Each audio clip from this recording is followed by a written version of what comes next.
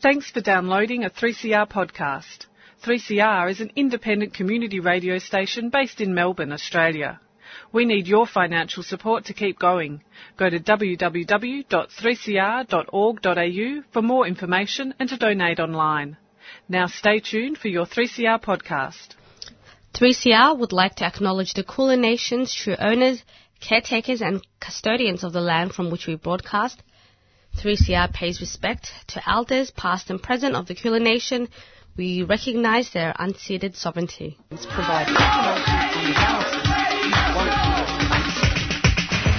3CR Breakfast. Oh, yeah.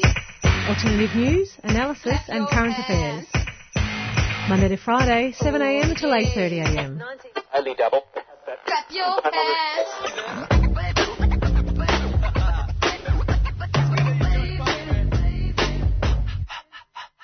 Welcome to Tuesday Breakfast. You're listening to myself, Jan, and across from me we have George. Good morning.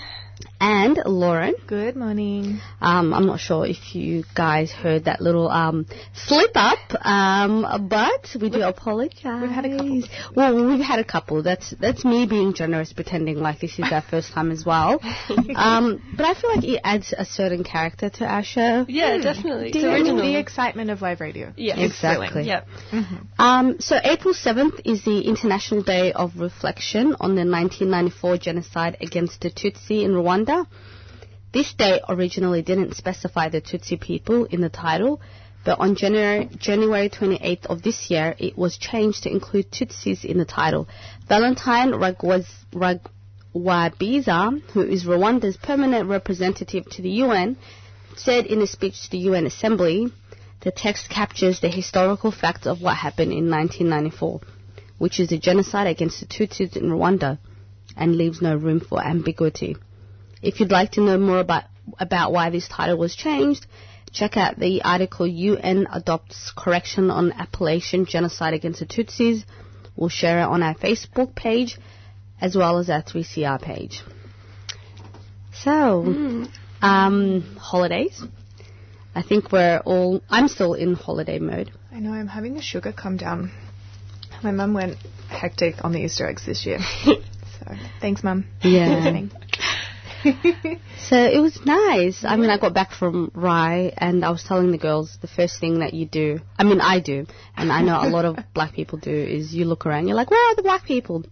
Because as I said earlier, you want to make sure it's not a get out situation. You're like, are we okay here? Is everybody alive? Is everybody fine? But yes. And you were okay? Yes. I mean, we did survive. I mean, we had a few funny looks, and there was a lifeguard who was really nice, but he wanted to know if we were part of like a refugee group, which is cool. I mean, he was being nice. It was his like conversation starter. I know this is me being PC, right? And trust me, on my Twitter, I will go ham. But I'm just like, okay, so you're doing too much. We're just here to enjoy the beach. So you can just continue saving people. Side note, did you enjoy the beach? I did. They have such beautiful beaches. And the locals are actually really nice. They mind their own business. They stay in their own lane. There was no, it didn't feel like there was a lot of surveillance. So it was a beautiful place. The house that we lived in was really nice. So I'm happy. Sounds good. So we've got a pretty stellar show lined up for today. Lauren, who have we got first up? Sonia Law, who is the manager of the Mental Health and Disability Advocacy Program at Victoria Legal Aid, will be gracing us in the studio with her presence to discuss Legal Aid's ongoing advocacy work related to the NDIS. And then, George. So a few days ago on March 31st, it was International Transgender Day of Visibility, which is an annual event dedicated to celebrating transgender people and raising awareness of discrimination faced by transgender people worldwide. So we have got a few interviews coming up in today's program that address trans politics and trans rights. The first is with Lee Carney, who is a lawyer at the Human Rights Law Centre, about some reforms to marriage equality in Victoria, which is quite interesting. The second interview that we're going to have is with Nick Carson, who is a genderqueer trans femme educator in Naarm, about a workshop that she just ran a few weeks ago about constructing and deconstructing gender in education and what we can do to dismantle oppressive gender systems in the classroom, which is super interesting. Gosh. And the educator in you is loving this interview already, huh? Yeah, been very excited about this one. Right now. Amazing. And then after that? Yeah, at 7:50 we have Eric Lai. Eric Lai is a RISE member and is the Support Services and Food Bank Coordinator at RISE. And we will be chatting to him about the government's plan to cut income support from asylum seekers, which is gross and cruel. So, so we're just going to ask him how that will work, when it starts, who will be most at risk. So it'll be good to find out what's happening on that issue. And we'll start with some news headlines, maybe. Yeah. Well, this isn't really a headline, but I was just going to mention the weather. It's 21 degrees today, or going to be. It's currently 14. I'm trying to load that, and it's just not working for me. So 21 today, currently 14. That's right. Love it. All right, so news headlines. The Guardian has reported that Nauru has terminated an arrangement with the Australian High Court that has allowed refugees to appeal. Australia has been notified of the termination since December last year. This will have a significant impact on the rights of asylum seekers in detention on Nauru, since the agreement has been in place to allow asylum seekers the right to appeal the rejection of their refugee status. There have been 16 appeals by the High Court since the arrangement was put in place in 1976, and 8 of them had led to individuals being granted refugee status. There were 13 appeals alone in 2017, according to Melbourne University law professor Jeremy Gans. 1,000 asylum seekers remain on detention in Nauru. UNHCR Director for Asia and the Pacific, Indrika Ratwate, has said that refugees on Nauru should be prioritised, as places should be preserved for those who are truly vulnerable and in need of protection and a solution, as opposed to offering migration to white South African farmers. The UN and EU are calling for an inquiry into the recent conflict and death of at least 15 Palestinians on the Gaza frontier. Peaceful protests last week turned violent, with Israeli troops shooting at protesters. Hundreds of Palestinians have been admitted to hospital.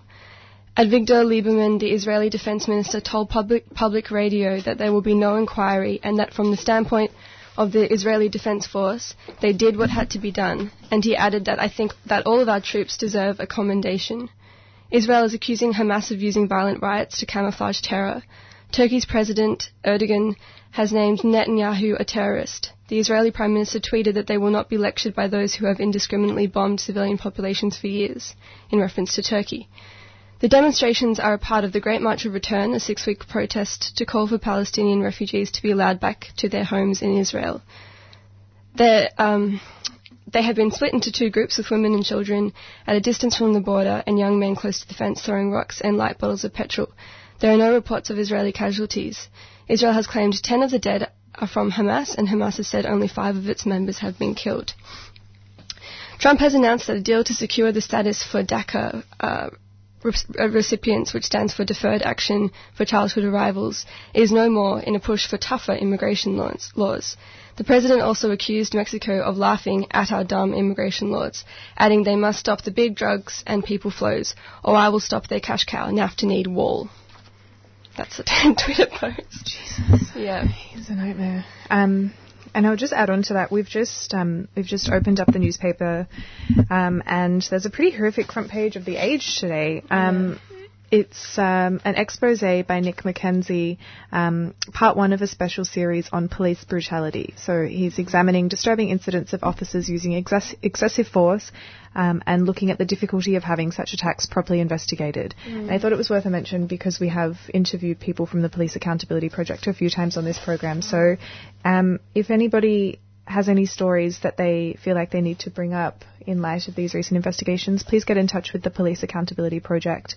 You can call them at 93764355, or you can just Google Police Accountability and their website will come up. And just in terms of the reporting on that story, I'm quite disturbed by it. Really demonstrates the tabloidization of news, because they're making it into this dramatic, like The Age has made it into a really dramatized and sensationalized story, which I think is really kind of insulting for the people involved. And when it's sensationalized, see, this is what I'm worried about. When it's okay, so what I'm trying to say is I'm scared that they won't focus on the structures. It would be, this might turn into these 4 police officers who were in this situation, that it might become an issue about them as opposed definitely. to what's happening with the police force. And, you know, even the idea that do we always need the police when it comes to, you know, when someone is having like a mental health crisis, like, or you know, local communities, because I know my local community, we don't always go to the police. So even, you know, rethinking the purpose of police, but right now on the paper, like, I'm happy that he's doing it and it's important, but like George said. Yeah. I mean, I think to Nick Mackenzie's credit, I just had to flick through the article, and I think he does mention the stuff that we've also focused on in the program, about the fact that referrals to IBAC tend to go nowhere, and that generally things are pushed back to the police to be investigating themselves, and that there's a really low rate of confirmation that complaints are legitimate and that sort of thing, which are structural issues with the police. But I definitely think you're right, George, and that this gives people something easy to grab onto. Yes, it's the commercial imperative that means that whilst they might be, you know, they might feel a pressure to present stories in a particular way because they're competing with the Daily Mail and the Herald Sun, and whilst they might have good content in there, it's just disappointing to see. Yeah, and it's disappointing that is the game that you have to play in journalism to actually get people to tune into something, and the age has just become more and more and more like that in the last 10 years. You should take this into George Tutors in journalism at Monash for anybody listening. So you should take this in and you can chat to your students. Yeah, absolutely. It's a good example. You've got one of the best teachers. We might jump to some community announcements before we head back for our first interview of the day. Language warning. Oh, won't somebody please think of the children?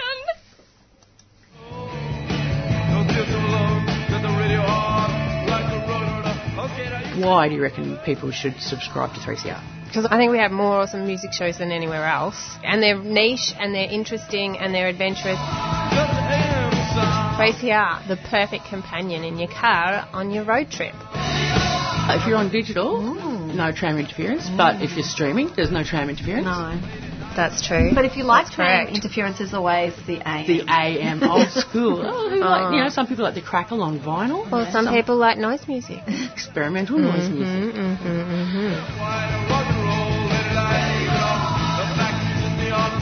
To subscribe to 3CR, unwaged is $35. Yes. Waged? $75. And solidarity? $150.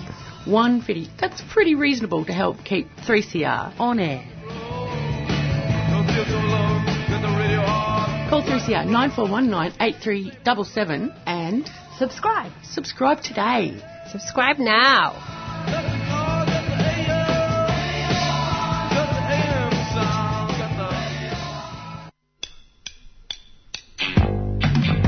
You got to remember, NAIDOC's a special day for us, brothers. That's a reminder who we are. Every year for NAIDOC Week, 3CR Community Radio gives voice to our Indigenous brothers and sisters through Beyond the Bars, Australia's only live prison broadcast. I am a black man. NAIDOC means a lot to me. It's about identity and also about past and present. NAIDOC means a lot to me, for my family and my people. And the people forgetting about our rights. You can access audio from current and past Beyond the Bars broadcasts via the 3CR website. Go to 3cr.org.au/Beyond the Bars and either listen to or download audio from Australia's only live prison broadcast. Happy NAIDOC! Welcome back to Tuesday Breakfast on 3CR. It is April the 3rd, and we are in the studio live with Sonia Law, who is the manager of the Mental Health and Disability Advocacy Program at Victoria Legal Aid. Thank you for joining us, Sonia. Thanks, Lauren. So Victoria Legal Aid recently made a submission to the Joint Standing Committee on the NDIS inquiry into the market readiness of the National Disability Insurance Scheme. It's a pretty shocking read. Can you start by giving us an overview of VLA's key points from the submission? Yeah, the main focus of our submission is really the cases that we're seeing at Legal Aid of people who have been funded by NDIS to receive certain kinds of support but just are unable to get that support because there aren't services available that can deliver those services to them. And what's shocking, I think, about it is the impact that we see on people who are quite vulnerable through that lack of services. So we see people who have ended up in more restrictive environments, like stuck in prison because they can't get support in their homes to get out of jail, or people who are stuck in mental health services because they can't get that support in the community, or people who are really bearing the brunt of that, delivering those services themselves for their families. And what's been frustrating for us, I suppose, is that it's not clear who's responsible to fill that gap. No one's actually obliged to deliver the services that NDIS says you're entitled to when you apply. So they've just got to set up the framework and hope that the services somehow exist separately. Is that sort of the... Yeah, so the theory of NDIS is to create a market. So one of the frustrations, I suppose, long-term for people who have disability seeking services is that they're sort of required to fit into an existing service model. And the idea of NDIS, which is quite a good intention, is to put that money in the hands of the person themselves and they can then purchase the service that they know meets their needs. But NDIA is not taking an active role in creating those services. The theory is that the market will provide those services once you give people funding. Trickle-down economics really has no place in disability services at the best of times. So as a result of those failures, like you've said, you're seeing people remaining in prolonged custody in prisons and not being discharged from psychiatric wards. So that's a failure of those services to be there when they get out, or it's a failure of, is there not adequate case management? Like, how does this happen? Yeah, so case management's a really interesting part of this system. So I suppose that the way that NDIS is set up, it recognises that there will need to be someone there to coordinate those things for people, particularly people who have complex or high-level needs. So they have a thing called specialist support coordination. So you can be funded for specialist support coordination, and then that specialist support coordinator then goes out and finds the services that you need. But what we're seeing is, because that's a new system, there aren't enough specialist support coordinators.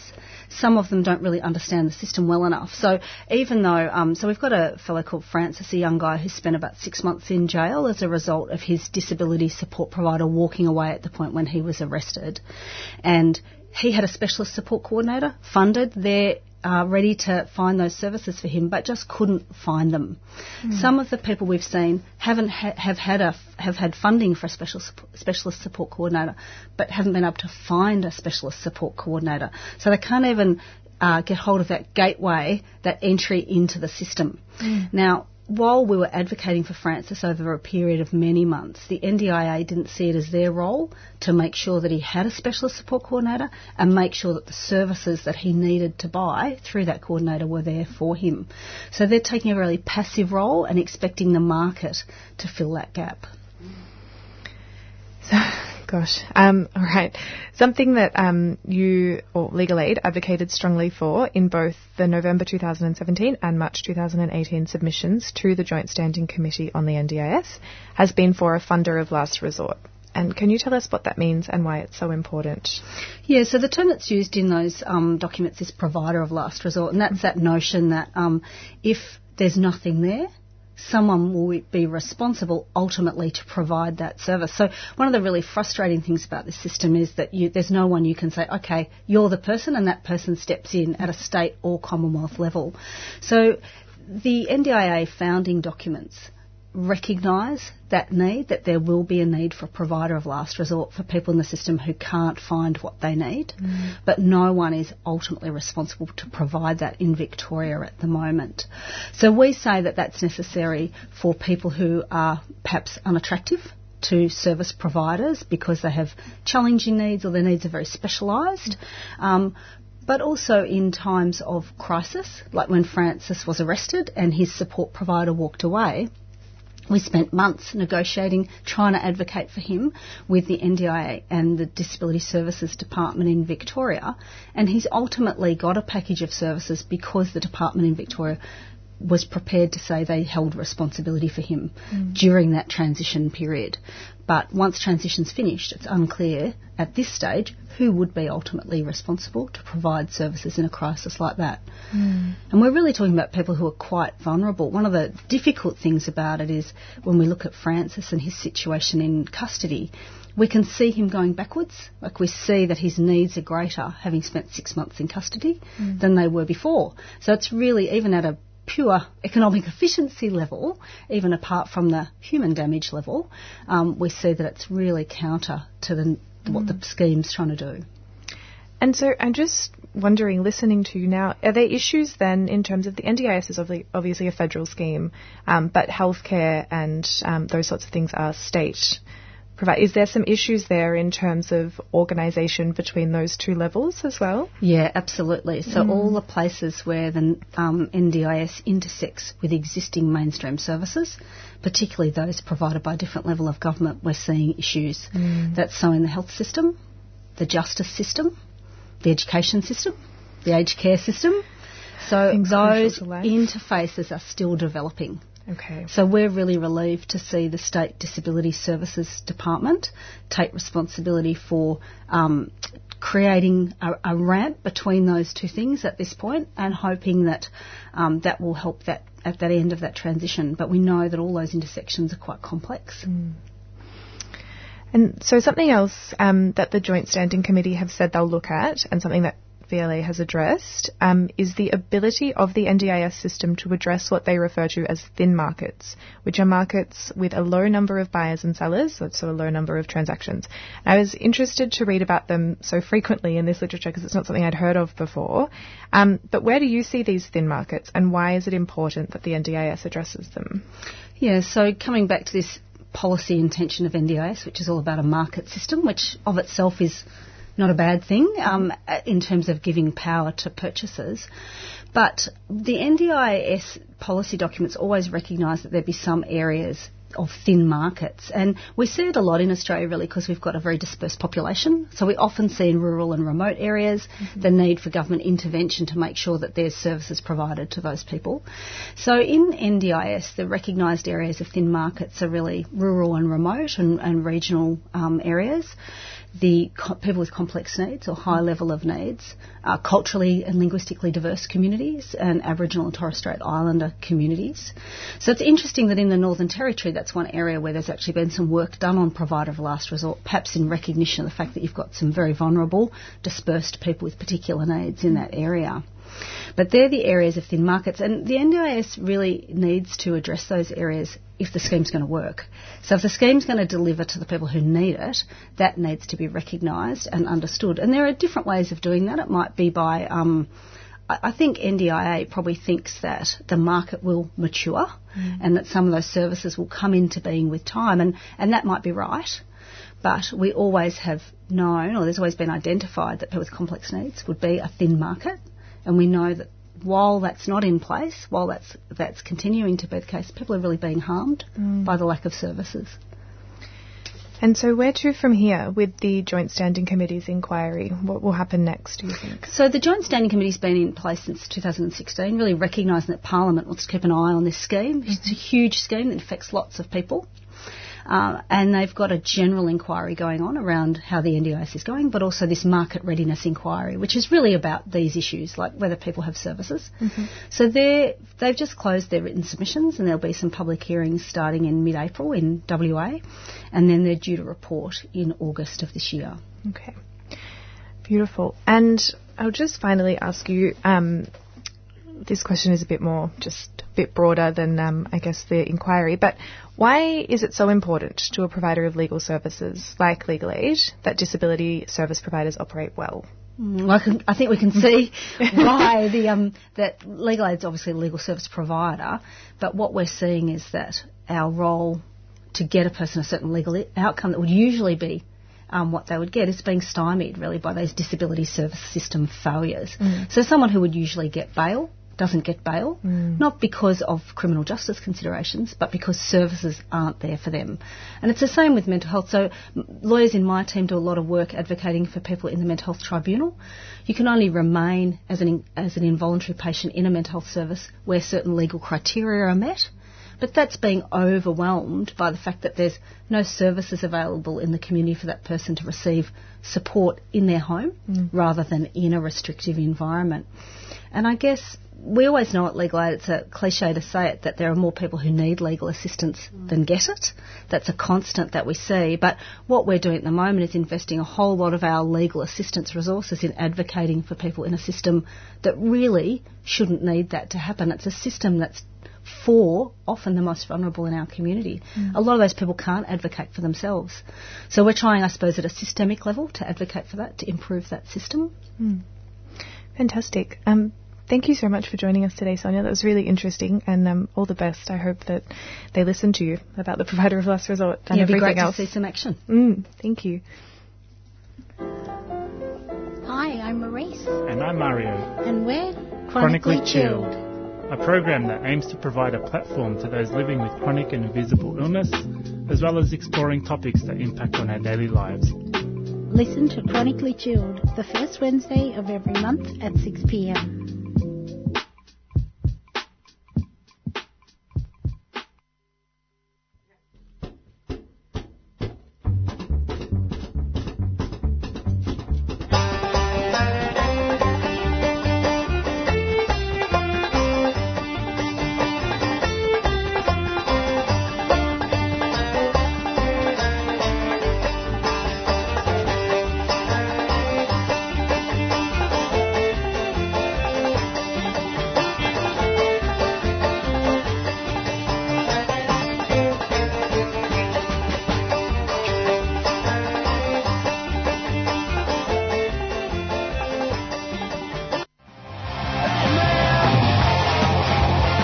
Rumination, 3CR's Rooming House and Homeless Persons Issues program, featuring information on health and housing services, as well as live local guests, artists and performers from our unsung community. Join us at 12 p.m. on Thursday on 3CR 855 AM. You're listening to Tuesday Breakfast at 3CR with myself, George, Ayan, Lauren, and Anya. So I've been busting to play this track for about a week now. I think I played eBay last week, but later that day I was listening to some more of their music and this song came up. It's called No Man Is Big Enough for My Arms, and it samples a speech given by Michelle Obama.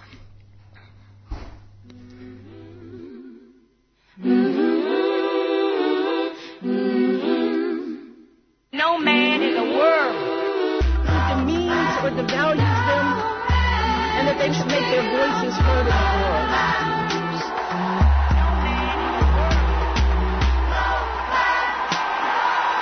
I told them that they deserve to be served with dignity and respect.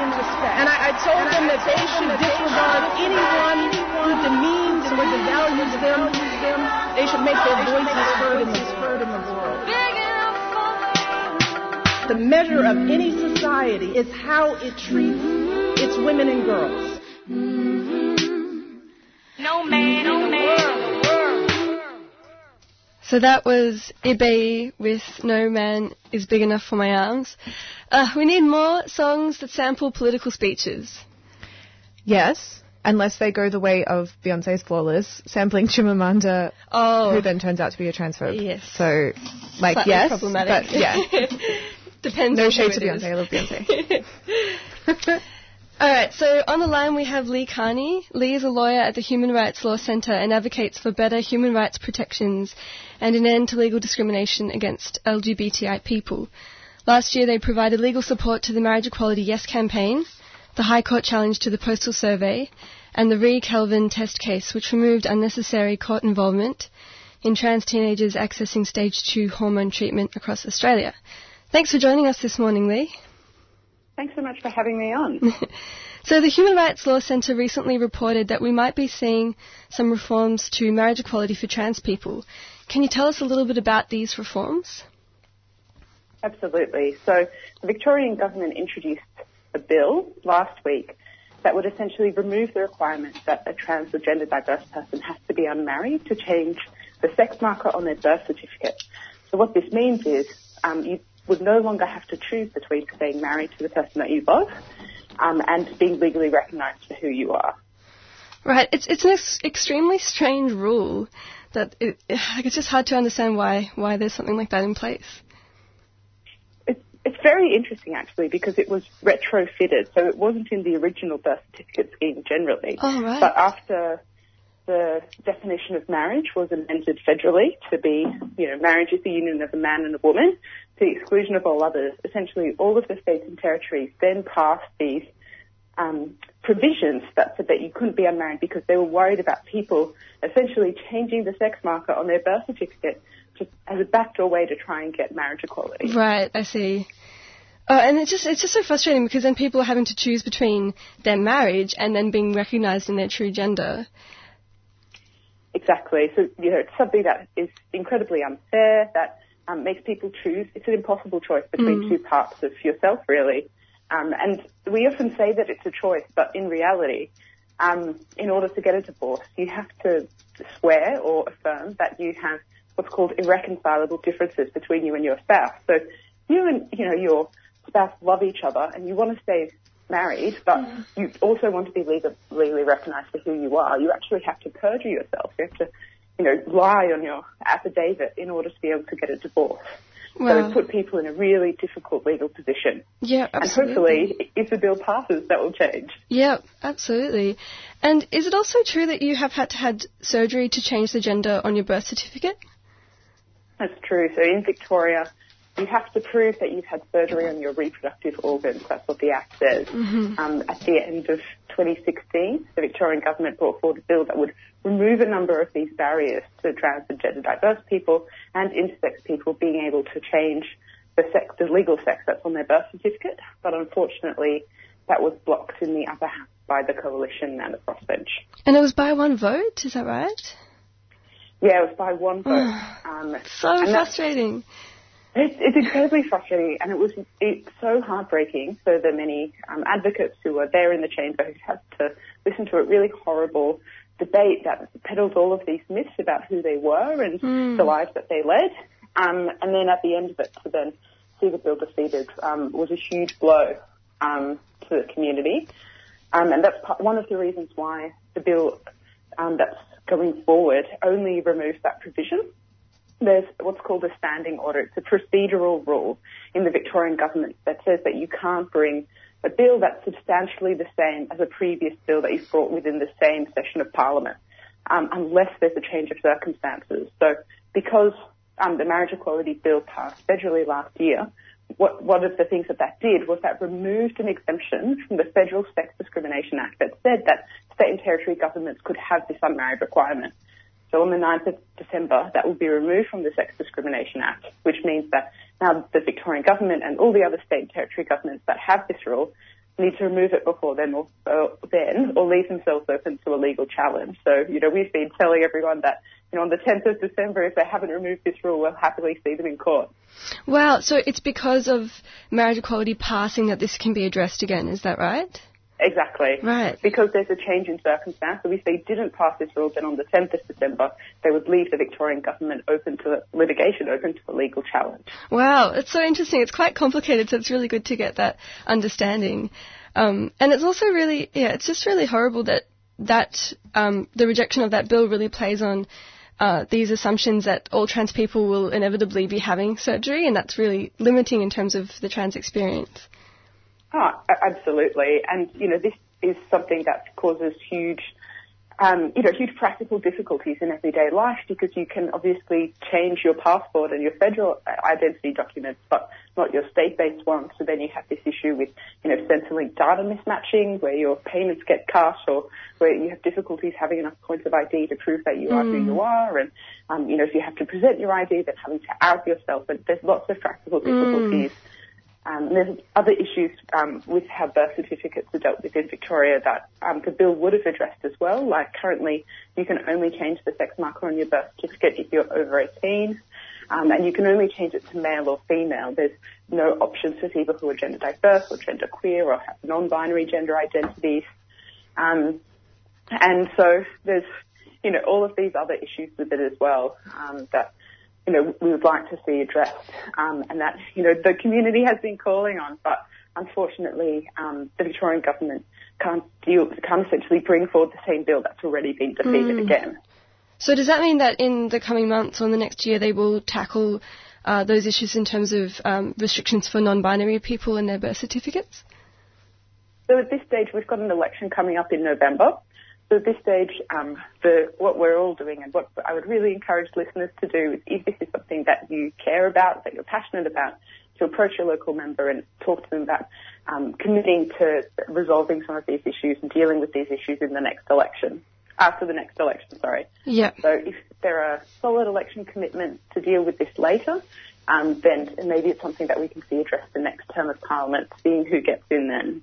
Right, yeah, absolutely. So perhaps we can put some info about that on our Facebook page if people do want to follow that up. And does it mean that these rules and laws differ state by state? And if so, how do the laws in Victoria compare to other states across Australia? It does mean that. So the ACT in South Australia have removed most of these restrictions from their law. So in both of those states, you don't need to get surgery. You need to apply to a court if you're under 18 to change the sex marker and get a court order, but you can do it.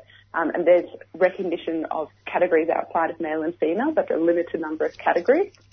And they've also removed the unmarried requirement that we spoke about. So South Australia and the ACT have the best birth certificate. Wow, yeah. In Western Australia, you don't. They have a very different system. So all the other states and territories have slight differences, but they're kind of similar to Victoria in that there are still these barriers. Mm-hmm. That's good to see that there are some states and territories that are, at least a little bit more progressive than Victoria, but it still sounds like there's a lot of work that needs to be done. Yeah, and Western Australia and Queensland are both conducting reviews into their birth certificate laws at the moment because they've committed to change this unmarried requirement, and now they're saying, okay, well, let's look at the birth certificate laws more generally and see if there's anything else that we should change. So the Queensland submission is due on Wednesday. If you have any strong opinions, and the Western Australia one should hopefully open for submission soon. Mm-hmm. And you mentioned that for gender fluid people or non-binary people, they can't. It's difficult for them to change their birth certificate. Are there any other changes that you think need to be made in the law in terms of trans rights in Victoria? That's a very good question. So we saw recently, obviously we had the Ree Kelvin case that we were involved in last year, which removed that requirement that trans teenagers had to go to court. I think that there are definitely some other things that we could do to better protect trans rights, but some of them are legal, for example, protections from hate speech, and some of them are not legislative, they're more policy-based, so improving access to healthcare and not requiring a person to essentially go through a medical diagnosis process in order to, affirm their gender. So having it based on kind of how you self-affirmation or having it based on who you are and that you are the best person to say what your gender is, not other people. Mm-hmm. So not requiring that in order for you to prove who you are that you have to, for example, get stat decks from your doctors saying that you are who you are and you have a diagnosis of gender dysphoria and all of these things that pathologize being trans. Yep, and that's a really good point you mentioned in terms of healthcare and access to healthcare and some of the changes in the discrimination that takes place in that area. Thank you so much, Lee, for your time. It's really great, I think, for someone like myself and I'm sure a lot of our listeners as well who don't have much understanding of the law to kind of get a sense of what's going on, and particularly since we have had marriage equality, but there are a lot of things that still need to happen and keeping the momentum going with that. So thank you for your time this morning. Okay, good luck with the rest of your show. Cheers.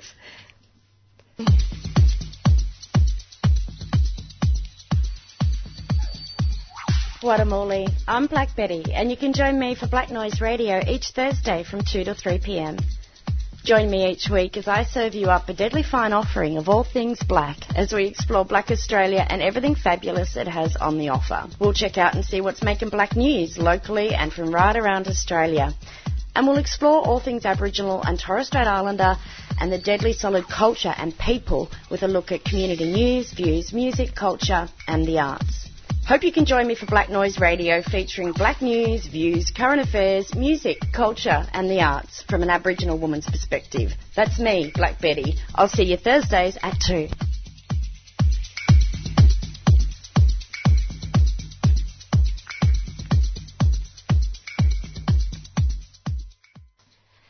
So you're listening to Tuesday Brekkie. If you just tuned in, we did just have an interview with Lee Carney, a lawyer at the Human Rights Law Centre, about some changes to marriage equality, some reforms that will hopefully result in more equal things around marriage for trans people. Sorry. So I just... so annoying. I just got a new phone and it doesn't have a headphone jack, and I was going to play some music, but I couldn't work out how to get it in, so excuse me trying to fuss with my computer. Yes, I did want to mention that starting tomorrow, 3CR is going to have daily coverage of the Stolen Wealth Games. So for people who don't know, the Commonwealth Games is happening again this year in April in Brisbane. And so, gosh, when was the first one? 2008? Okay, shaking your head at me. So basically, the Stolen Wealth Games, hold on, George is shaking her head at me. I don't have an answer, I'm sorry. No, that's fine. I should have been a little better prepared. There is a big contingent of people from all around the country going up to Brisbane, basically to protest the ongoing British imperialism, but the ongoing theft of Indigenous land and the fact that the Australian government and Australian businesses and those sorts of things will be profiting from the use of Aboriginal land, and they are calling for, in conjunction with many other community groups, including Rise Refugee, who will be coming in today, for a boycott of the Commonwealth Games, and that it's referred to as the Stolen Wealth Games. The third one, I believe. Third one? Yeah. Thank you. And so starting from tomorrow, I think at 8:15 every morning, or between 8 and 8:15 every morning, breakfast shows are going to have a live cross to reporting from the Stolen Wealth Games, and there'll be specials throughout the week coming. So keep an eye on 3CR's Facebook page and Twitter page for updates, and you can follow along. And find out what's happening. And now we will go to a song. We will play... I think we should hear Scales by Solange featuring Kalila. Yes. It's a beautiful song.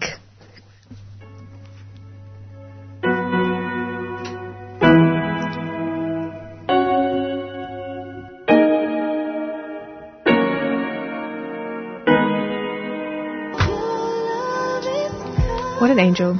That is Solange Knowles with Scales featuring Kalila from her album A Seat at the Table. And now we're going to go live to an interview with Nick Carson, who is a genderqueer trans femme educator in Naarm and also used to be a presenter here at 3CR. Hi Nick, thanks for joining Tuesday Breakfast this morning. Thanks for having me. So Nick, you've been involved with MESCJ, the Melbourne Educators for Social and Environmental Justice. Can you tell us and our listeners a bit about this group? Yeah, they're a group of people that are mostly organising workshops by educators, talking about all kinds of different elements of education with a social and environmental justice focus. Wow, that sounds great. And so you just had a workshop recently about constructing and deconstructing gender in the classroom. Can you tell us about the workshop? It sounded incredible. I'm so sad that I missed out on it. Yeah, it was quite good. There were some high school teachers there, some university tutors, a range of different kinds of educators, some people that run workshops.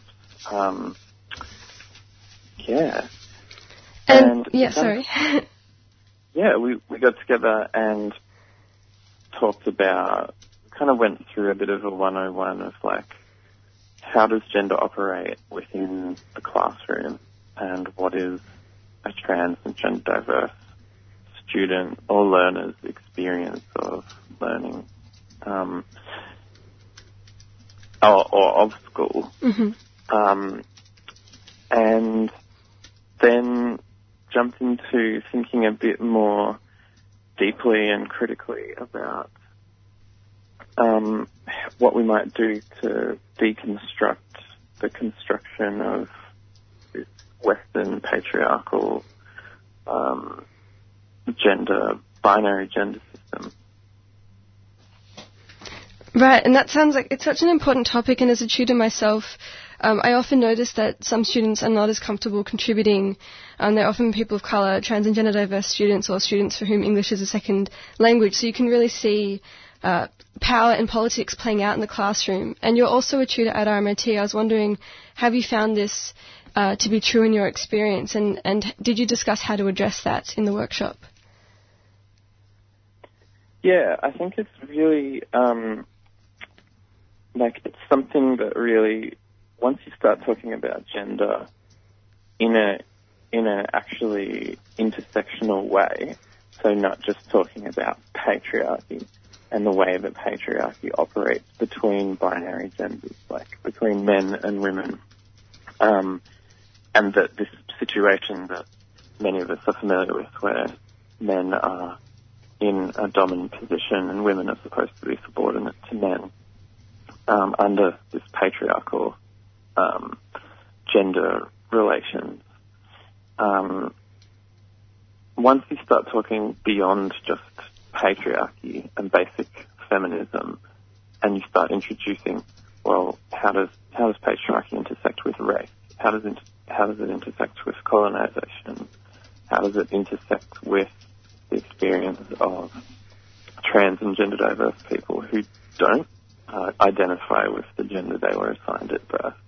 Then things start getting obviously more complicated, because it's not as simple as patriarchy. Like, it's not the only thing that's operating within this society here in so-called Australia. There's a lot more going on to it than just patriarchy. So I think some people definitely struggle to juggle all of the elements in their head. I think especially if you're not familiar with other dynamics, like race and colonization, and capitalism, then it kind of sort of requires that you have a basic understanding of these separate elements in a way before sort of assembling them. Yeah. Yeah, but not always. Like, people, often also understand it as an overall system, especially if you have some sort of experience of transgressing gender norms under this Western colonial capitalist patriarchal binary gender system, which we all have some kind of experience of transgressing gender norms and being policed for that, having our genders policed, where we're not the ideal man and we're not the ideal woman. None of us are, really, in every sense. So we all somewhere have an experience of how this gender system operates to construct our identities as men and women. Yeah. So, yeah. And you're right about this idea that it has to be addressed in a holistic way. Bell Hooks talks about this idea of the learning community, that we need to build community in the classroom around openness and intellectual rigour, and how that can have the power to subvert the classroom's politics of domination. Do you consider a similar approach in terms of cultivating a learning community that could therefore be safer for the LGBTIQA plus people? Yeah, that was something that came some activities that we worked on quite specifically to try and look at, okay, so what is like a trans and gender diverse student's experience of learning environments? What does that look like? And then we came up with like a sort of a list of things that happen. So segregation based on the gender you were cursively assigned at birth, internalization of gender norms, the sort of incessant, unending gendered expectations that are placed on almost every element of how you're supposed to interact with the teacher, how you're supposed to interact with other learners. And we looked at what can we do to address all of these things. And when you start breaking it down at that level, it really requires that you move beyond the classroom and look at what are the relationships of the students and the teachers outside of the learning environments. What are the relationships? How do parents and family factor into this? How does the surrounding community around the school or the learning institution, what's going on there, what's going on in broader society?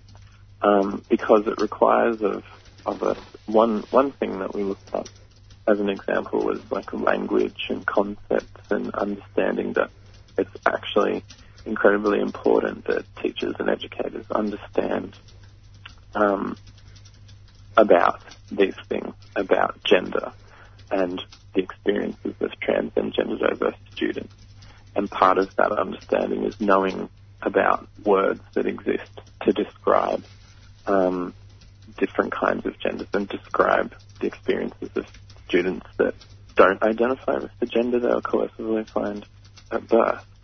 And that kind of stuff doesn't necessarily get taught to teachers and educators when you go through formal education training.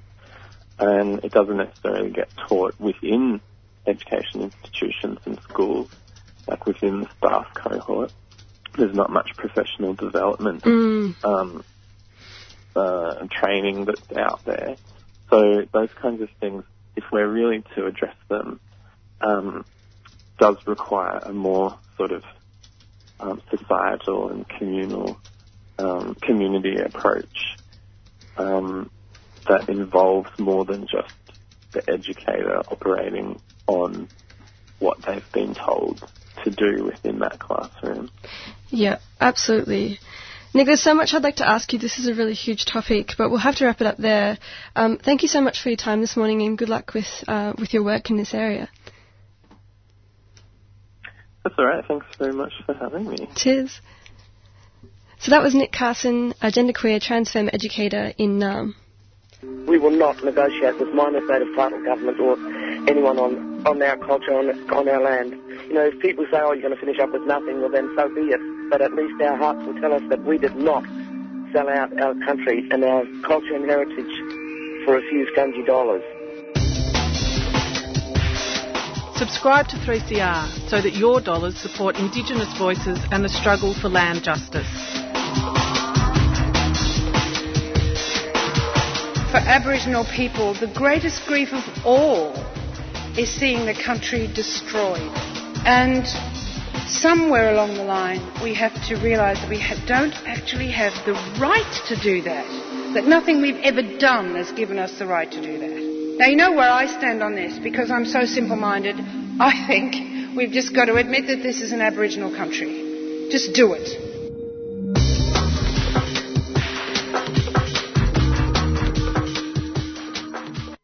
What we're dealing with here is a total lack of respect for the law.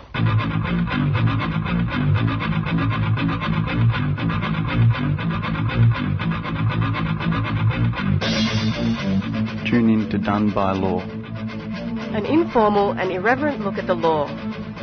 Critical insights and analysis from diverse community perspectives. Done by Law, 6 p.m. Tuesdays.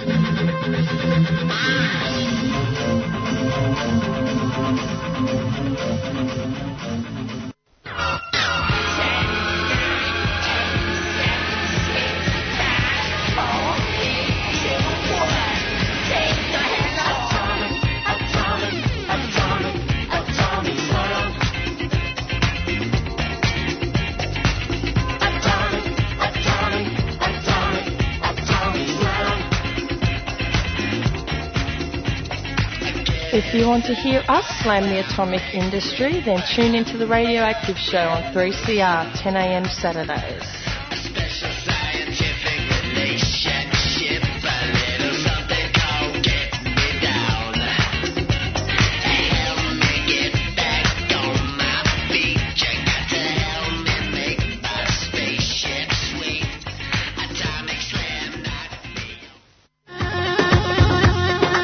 3CR are selling keffiyeh Palestinian scarves in support of the last factory that produces them in Hebron, Palestine. All profits will be donated to the reconstruction efforts in Gaza and support Palestinian industry. These are traditional scarves available in red and black, or you can choose from a modern design. Go to 3cr.org.au/shop to buy online or drop into the station during business hours.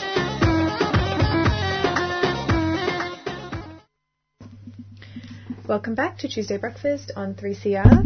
Oh, my mic was not anywhere near my face. Welcome back to Tuesday Breakfast on 3CR.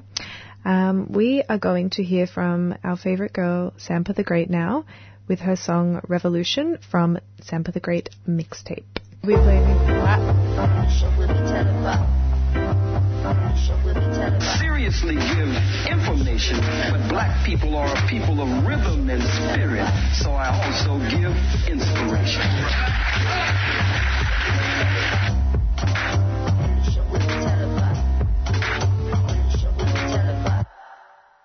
Revolution will be televised. And that was Sampa the Great with Revolution from her mixtape. So excited. We're seeing her in a few weeks, babe. Yes, we are. Mm-hmm. Well, when is it? It's like... I don't know, but it's sold out, so it doesn't even matter. Yeah, right? and it's for her new album, and she's going to be incredible, as she always is. Just love her. Love her energy. I'm really looking forward to her Black Girl Magic video, because it's got a lot of people that I know. So it's just basically a video full of young black girls, and they're all from Melbourne, and I've seen a snippet of it. Gorgeous. So I'm really looking forward to it. Thanks so much, Sampa, for always putting us first. In the studio with us today, we have Eric Lee. Eric Lee is a RISE member and is the Support Services and Food Bank Coordinator at RISE. Thanks for joining us. Thank you for having me. For those who don't know, our government is planning on cutting income support for over 7,000 asylum seekers. Before we get into the politics, can you tell us what type of income support is at risk and the services it provides to the community? Yeah, so when an asylum seeker, for asylum seekers, the welfare support system is a bit different because it's funded by the Department of Immigration instead of the Department of Human Services. So let's say for people with for people on certain types of permanent visas or who have citizenship, then they are eligible for Centrelink welfare payment, but that money is funded by the Department of Human Services. Whereas for asylum seekers, the money is also delivered by Centrelink, but is funded by the Department of Immigration. And pretty much it's 89% of the Centrelink payment. Depend on who you are as well. Let's say if you happen to be a permanent resident or a citizen who are eligible for youth allowance, then it will be 89% of the youth allowance payment. And I think all of us already know how under the poverty line and how outdated the regular Centrelink payment is. And this is like 89% only. And that is like also 89% of rent assistance as well. And a lot of asylum seekers who are pretty much the way the government, the way immigration want to do is to further decrease support and to drive asylum seekers into the point where they will be forced to sign a paper to self-deport themselves. So a lot of asylum seekers actually have not been receiving any welfare payment for a long time, but now they are rolling this into a much larger scale. And say an asylum seeker may be not eligible, maybe having their payment cut off because of either they have got to a stage of their case where Centrelink decided, no, I'm going to cut you off, and they would be living with absolutely no income, absolutely no housing, and to the point where it's messed around with their mind, and even though it's not safe to go back to their country, they would still, at that point, a lot of service providers, people from the refugee industry and from the community industry would tell them one by one to maybe you should go home. Maybe it's better at home. Even though if they go back, they'll be killed. Or if they go back, there will be a really massive threat to their well-being. Right. Yeah. And with this income support, so it's not New Start Allowance or any of those. What's it called? It's called Status Resolution Support Services, and even though it's delivered by Centrelink, it's actually not all Centrelink would know what it is. So there are only about 4 Centrelinks in the whole Victoria who know what it is, and 3 of them I can remember on top of my mind are the Broadmeadows Centrelink, Broadmeadows Sunshine, and Dandenong. So let's say if you live in an area that is far away from all of these 3 regions, you would have to travel really far away for your initial assessment, and also sometimes you have follow-up appointments or assessment that you have to go to. And even when you ring up, and for people who receive SISS support payment as well, you also have to report your income, and they definitely don't wanna make anything easy. So you know how nowadays you can report online. Asylum seekers on SISS payment always have to report via phone. And when you think about how long those lines are as well, and how long, because for me, because I'm on New Start Allowance, and just getting to speak to somebody, it could be like an hour and a half, and when you finally reach somebody, they don't always have the answers, and they put you through to another line. So you just think about all those complications, all those steps that need to be reached before you can actually even get to a human being. It's so stressful. And yeah, exactly. And I have the privileges of like a citizenship and knowing that I'm protected, so I can't imagine what asylum seekers go through. And it's only $247 per week. So yeah, around about. If you are on youth allowance, it's even less. Because they always think that young people don't need as much money. Even when you are like in similar situation, like you have to pay rent. If there's a child refugee in the community, they would still be expected to pay rent. They would still be expected to pay all the other living expenses. Wow. Like if they live with their family, then their whole family will look after that. But if they live by themselves, then they still have to worry about that part, but it's just that their payment will be even less. And when you think about where the payment goes to, like casework support, assistance in finding housing, access to torture and trauma counselling, because these things are listed in a Guardian article that hopefully we'll share on our Facebook page. But when you think about the money going to all these crucial services, and that's being taken away, like what would that do to somebody? Yeah, sorry, I forgot to explain another part. So the Department of Immigration would, they contract out their they contract out contractors to help them do SISS service. So, the two that I can remember is AIMS and Life Without Barriers. So when a person who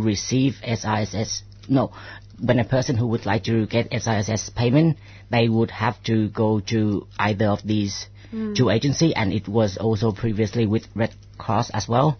They would have to go through this agency and get the paperwork done, and then they will submit it to immigration, and immigration will have a final say. And then if immigration approve, then they will get the support payment, and also these agencies are also paid to support them with things like counseling, casework, and that kind of stuff. But what usually happen is a lot of the services are not well delivered or not delivered properly. And yeah. And so, say it's like a settlement service provider has to decide whether you're how is the eligibility decided? I think, well, you have to prove to immigration that you are in financial hardship.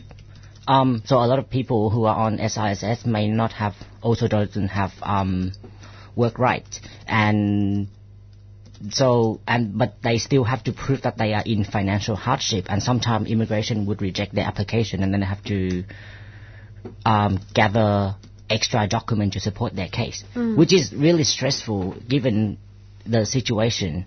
And so even with this little bit of money, a lot of the time, people from the refugee industry and from the community service industry who claim that they are providing support and housing to asylum seekers, the actual accommodation that they provide is,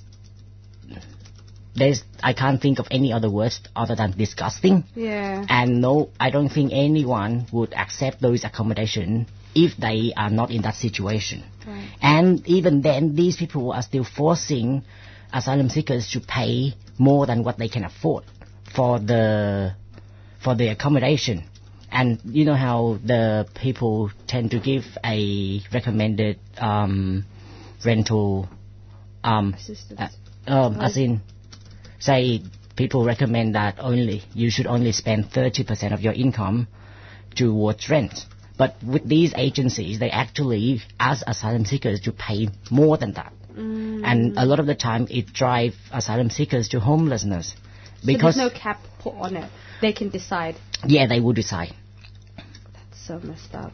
Yeah, and there has been a lot of cases where these agencies as well also push asylum seekers into homelessness. And what if someone's studying full time? Are they still eligible?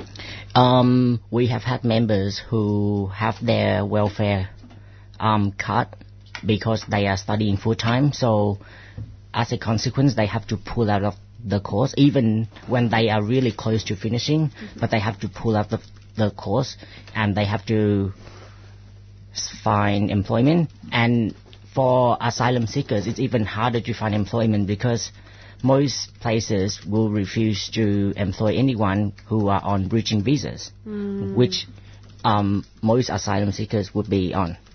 Right. Yeah. And when does this process go into effect? When will the government start clamping down?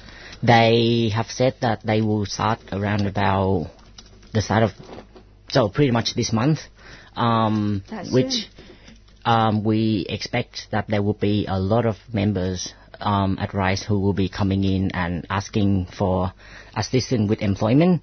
And that means we have to, there would be a lot of demands in, even more demands in the support services that we provide. And we also know that there will be many more cases of people who have deteriorated mental health and self-harm and some horrible stuff like that. Yeah. And before we let you go, can you quickly tell us about RISE and how people can get in touch with RISE? So RISE is one of the first. RISE is actually the first organization in Australia that is a welfare organization for refugees and asylum seekers that is also run by refugees and asylum seekers and ex-detainees. And so that what makes RISE unique. Everyone who are involved in the decision-making process has to be asylum seekers, refugees, and ex-detainees. We refuse to receive any kinds of government, state and federal funding, as well as other fundings that are from maybe corporates that are directly involved in the detention industry, as well as including places like mining industry and that kind of stuff. Thank you so much, Eric, for coming on and explaining all that, because it's a lot to take in. So I can't imagine what someone who's faced trauma and potentially facing prosecution if they return back is going through. So we do appreciate you coming in and helping us understand it. Actually, sorry, I forgot to read our statement. Is it okay if I read it? Of course. I have a paragraph statement that RISE has written about this, and it says, refugees who are in the community living well below the poverty line already. So the current move will put us in deeper strife, such as increased mental health issues, homelessness, and ultimately, we will be coerced to self-deport. And I think and also one thing that I would like to say that I know that a lot of people working in the refugee industry will use this as an opportunity to raise funds for themselves, and most of this money will not go towards refugees and asylum seekers. In this case, most of this money will not go to asylum seekers, and that's what even more sickening, because in a way, this is also an opportunity to give the refugee industry more income and strengthen their industry. Yeah, because when you think about administration and all the people that need to get paid before it directly reaches it. That's definitely a concern. Thank you so much, Eric. Thank you for having me. And we just spoke to Eric Lai, a RISE member and the Support Services and Food Bank Coordinator at RISE, about the government's plan to cut income support from asylum seekers. This interview and others will appear as a podcast episode on our 3CR Tuesday Breakfast page. And we will share RISE's statement as well as details for our listeners. And there's also, I think they have a donation drive as well, and they have a food bank. So there's always things for us in the community to contribute. We would like to play the RISE refugee video about the Stolen Wealth Games as well. Ramesh, who is the founder of RISE, has asked that we play it on air, so we were going to hit play on that now. And if people want to share this video themselves, you can go to the RISE Refugee Survivors and Ex-Detainees Facebook page, and it's there as one of the pinned posts. Sorry. And there are also two videos. One is a statement in Urdu, and the other is a statement in Arabic as well. We'll be playing the English version today.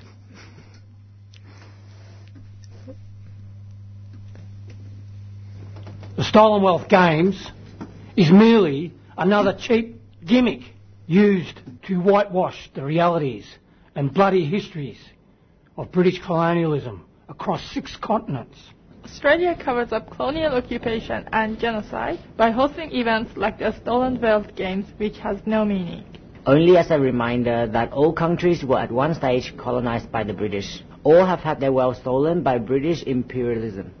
Anyone coming to participate in the Stolen Wealth Games or going to watch is undermining our ancestors, our community, our people, our justice. They are also complicit in the torture and indefinite detention of refugees. In Australian-run onshore and offshore detention camps. And over 200 years of genocide and ongoing oppression. Australia is a crime scene. Colonial theft, dispossession and genocide are no reason to celebrate. And as such, we call for all participating nations, athletes, artists and fans to boycott the Games and end the colonial occupation and oppression in Australia, as well as the systemic abuse against our communities.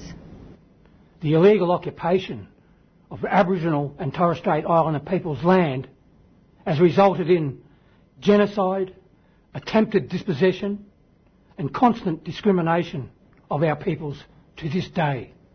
This is not a place to play your game and celebrate colonial unity. Our community faces torture and abuse every day. While you are jumping up and down in Queensland at the Stolen Wealth Games. We encourage people to take responsibility for their own communities. And organize actions at embassies and contact activists from participating nations. And publicly pressure athletes and artists to pull out of the games. This systemic discrimination and concerted oppression of Aboriginal people must end today. Do you choose to end colonisation, occupation, systemic abuse and discrimination? Or do you choose to poster yourself on a billboard, dance or wrap a flag around yourself at the Stolen Wealth Games, where sovereignty has never been ceded? Every time you win a medal, you are winning a medal for colonization, occupation, genocide, systematic abuse, and discrimination. Boycott the Stolen Wealth Games today and end the colonial joke. Remember apartheid? It's been happening in this country for the last 200 years. No games on a stolen land. No games while our community is being tortured and abused in Australia's detention centres. Deal with the root of the crisis and act now. This is an international crisis. Boycott the Stolen Wealth Games and sanction Australia.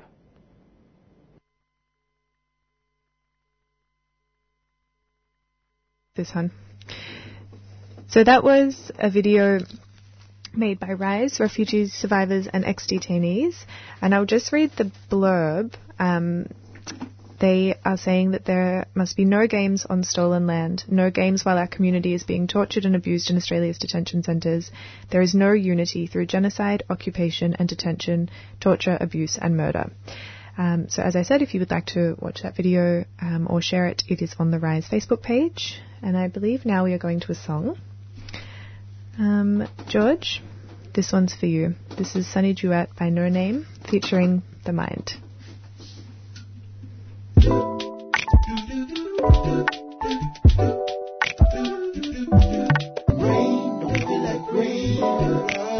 It's been so calming lately. And love is just a word, unless you show it. So tell me what you call me when I'm not around. Oh. And you're back on Tuesday Breakfast on 3CR, and I think that is the end of the show. That's all we have time for. You will hear Accent of Women in a few minutes' time. Enjoy your Tuesday. Good luck going back to work, those of you who had 4 days off. And for those who are tuning in now, shame on you. But also, just going through, maybe we can just quickly touch on who we interviewed. So first up, Lauren, you had an interview, didn't you? Yes, we had the privilege of having Sonia Law, the Manager of Mental Health and Disability Advocacy at Legal Aid, come into the studio. We love a good studio guest to talk about how the NDIS is failing Legal Aid's clients. Yeah, that was such a good interview to actually understand the way the system operates. I didn't know any of that. And then I spoke to Lee Carney from the Human Rights Law Centre about some recent proposals to changing, to reforming marriage equality to better suit trans people, so they don't have to choose between marriage and having their birth certificate acknowledge their true gender. Then I also spoke with Nick Carson, who's a genderqueer trans femme educator, who just ran a workshop about constructing and deconstructing gender in education and what we can do to dismantle oppressive gender systems towards creating a safer learning space for the LGBTQIA community. And after that... And I spoke with Eric Lai, who is a RISE member and is also the Support Services and Food Bank coordinator at RISE, and we talked about the cutting of income support from asylum seekers. Approximately 7,000 are currently at risk, and it looks like that the measures are about to start soon. And we also gave out information about RISE, who do amazing work, who are self-funded, who everybody on the staff, the core members are all from a refugee, asylum seeker or detention ex-detention background, so that's really important for representation. And yes, thanks for tuning in, and we will see you next Tuesday.